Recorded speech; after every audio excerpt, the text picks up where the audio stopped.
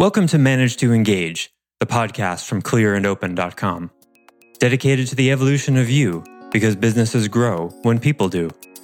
Serving leaders, managers, and people who will be, helping you reach excellence in your work and achieve your personal goals at the same time. Sign up for the free course at clearandopen.com. I've worked with many people who have this kind of shame and a sense of lack because they didn't go to college.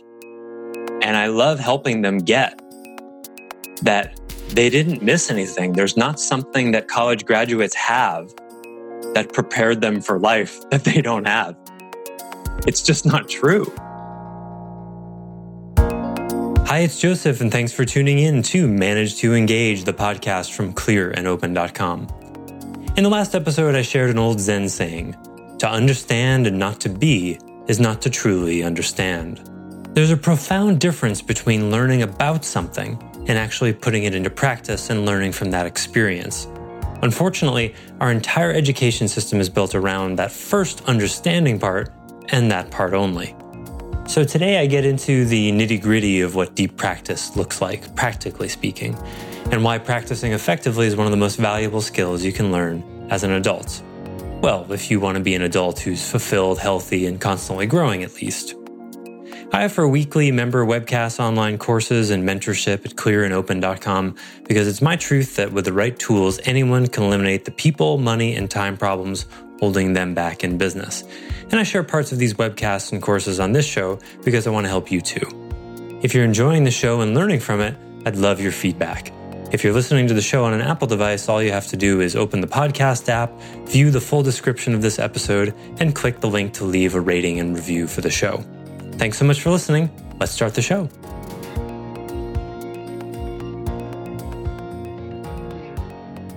So back to practice. So let's start with the premise that most of us actually know very, very little about what effective practice looks like. And I just started studying guitar again, and I saw some videos about effective practice that were largely based on a really cool book that I haven't read, but I know a fair amount about, called The Talent Code, that is basically all about this concept of deep practice. Yeah, Ed's thumbs up, two thumbs up from Ed. And there's a lot of different authors and researchers talking about this, and I'm glad it's coming more into mainstream consciousness. So this is what deep practice is actually something that you already know, but likely you don't know that you know it. You've done it, and I'll talk about how. You've done it, but you probably didn't realize that you did it, or you do it in some parts of your life and you don't realize you don't do it in other parts of your life. And where we all learn deep practice is probably the earliest was in learning to write. Maybe even learning to read, but let's use writing because it's an easier example. You remember for me, it was this green, I hated it. It was green paper and it had, the two lines you write in between, but there was also this dotted line in the middle and it was kind of extra big. And sometimes it would have like the letter you were working on today, like it's the cursive Q, why we learned cursive is a whole other story. But, it's the hard letter today. You're going to learn the cursive Q and here's the example of it. And then there are these little numbers on the letter that show you like, here's your first pen stroke and here's the second one, here's the third one, right? And that's your instructions. And then you do it. And you write a whole page of it. You write like 100 Qs, right? And then you're done and you look at it and you notice like everyone's different, right? Every single one of your cues is a little different.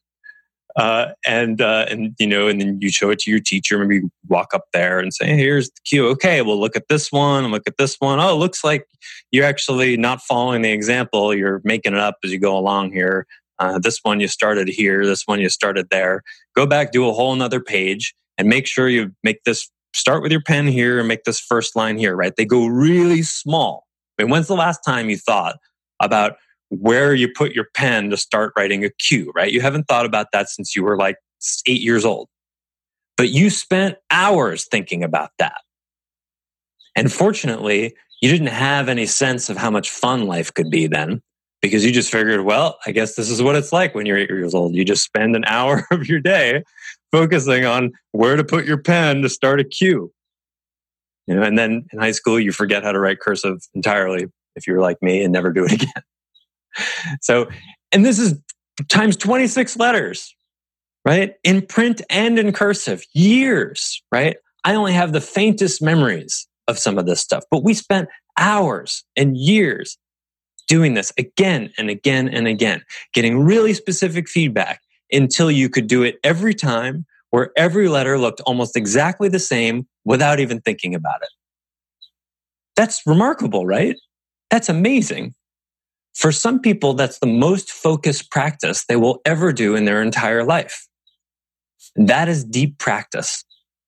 Deep practice is focusing on the mistakes you're making, zooming into them and going, okay, what exactly is happening here that's producing this mistake? And then practicing through that mistake right on the edge of your comfort zone, right? Because when, some of you probably experience this, maybe, you realize at 9 years old that you're kind of holding the pen wrong and the teacher makes you change the pen.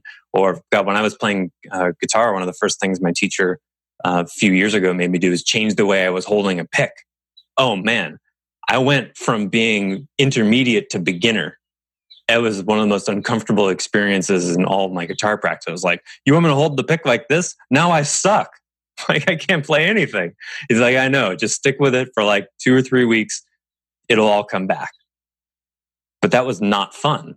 It was all of the joy of playing guitar was gone for about 2 or 3 weeks, while it was like learning how to write with your other hand. Right? Leonardo da Vinci, interesting trivia, he could write both directions with both hands. Imagine the difficulty you'd have to go through to be able to do that. So that's deep practice. It's really granular, it's uncomfortable, and it involves getting really specific feedback about really specific aspects of your experience. And with the goal being, unconscious competence, effortlessness, total ease. This is also what it looks like when we learn to walk. Although when we learn to walk, we don't have much of a head on our shoulders, so it's not really a cognitive activity. But, watching kids learn to walk is so fun because they're so committed. They know they have to do it somehow. And it requires enormous focus. They're literally falling forward and using their feet to stop themselves from falling in the beginning. And then eventually it becomes so effortless that we can do extremely complex things, sometimes multiple complex things, while we're doing that. Right? But a 10-month-old, a 12-month-old could never do that. But what happens? They fall forward, they fall down. They're not cognitively looking at what actually happened, but you can see that they correct. Oh, I was leaning forward too much. Oh, I was leaning back too much. They figure that out and they find this middle thing. It's an incredibly complex thing. So now fast forward into the rest of our schooling, you notice that the older we get past writing, probably beginning in middle school, we don't practice so much anymore like that. It doesn't become skill building in the same way reading and writing is. It becomes about learning about stuff. And where there are really obvious opportunities to learn skills, like in gym class, right? Where you do it's the volleyball unit now, the floor hockey unit now. We're going to do this for 6 weeks, right? And so on the first day or 2 or 3, you learn some skills. Here's how you put your hands together to do a bump. No, you don't want it to hit your elbows. You want it to hit your hands in this specific spot. You get a little bit of instruction. You do some drills. And then 3/4 of the time you spent just playing, right? And the people who are good at volleyball stay good at volleyball. And the people who suck at volleyball continue to suck at volleyball, right? And then there's a few sort of outliers in the middle that they get better at whatever it is, maybe a little bit. But there's no mastery happening there. Right? You're mostly just playing around. You have some knowledge about what the skills are, but you're mostly just playing around. Same if you learn debate, right? Debate was really weak in the school that I went to. I think we spent probably 2 months on it, right? Everybody did 1 or 2 debates. got a little bit of feedback, and then it's on to the next thing. It's sort of, it makes me think of on turntables, if you have a turntable where it's actually adjustable enough, if the weight on the needle isn't enough, the needle will just skate across the record. It won't actually sit in the groove. So most of our education, we're taught that learning is skating. It's a great way to get a generalized set of knowledge about a lot of things. And that's, in part, you could say, the idea. And so, which would be fine, except for, when, we graduate high school, or if you were as unfortunate as I was to go to college with the idea that it was actually preparing me for life in some way, right? There's always this, the graduation speech always has something to do with like, okay, now you're prepared for life, or this is what you can do with all that you learn. And then it doesn't take you long to realize that most of what you've learned hasn't prepared you for life at all. And for anyone who hasn't gone to college, and I've worked with many people who have this kind of shame and a sense of lack because they didn't go to college. And I love helping them get that they didn't miss anything. There's not something that college graduates have that prepared them for life that they don't have. It's just not true. It's just not true. Except in rare cases. So one of the most important things you can learn as an adult is how to practice effectively, how to stop playing around. Because again, our conditioning is such that we look at a new thing, a knowledge, skill, whatever it is, a new thing, and we unconsciously relate to that thing as like, oh, we don't look at it and go, oh, I'm going to relate to that like I learned how to write, because we forgot that kind of torture. That was hard. Most of us don't remember much of it. But we do remember the high school years of cursorily learning about something and regurgitating on a test, which is a little bit past playing around. I would say it's rather than being playing around, which is the first phase of practice, which is really non-practice.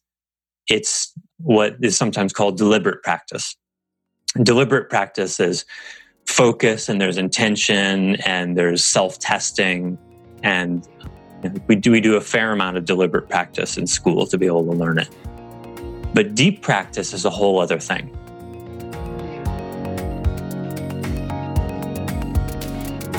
Thanks for listening to Manage to Engage, the Clear and Open podcast. Join us next week when you'll be a little bit closer to who you're destined to be. Until then, know that Clear and Open is dedicated to the evolution of you, because businesses grow when people do. If you want to help the show grow, I'd appreciate you leaving a rating and review on iTunes. All you have to do is open the Apple Podcasts app, view the full description of the episode, and click the link to leave a rating and review. Or you can go to clearandopen.com/review, and it will bring you to the right place. If you're looking for more support on your journey, head over to clearandopen.com for even more tools, articles, and free resources. Thanks so much for listening. Bye for now.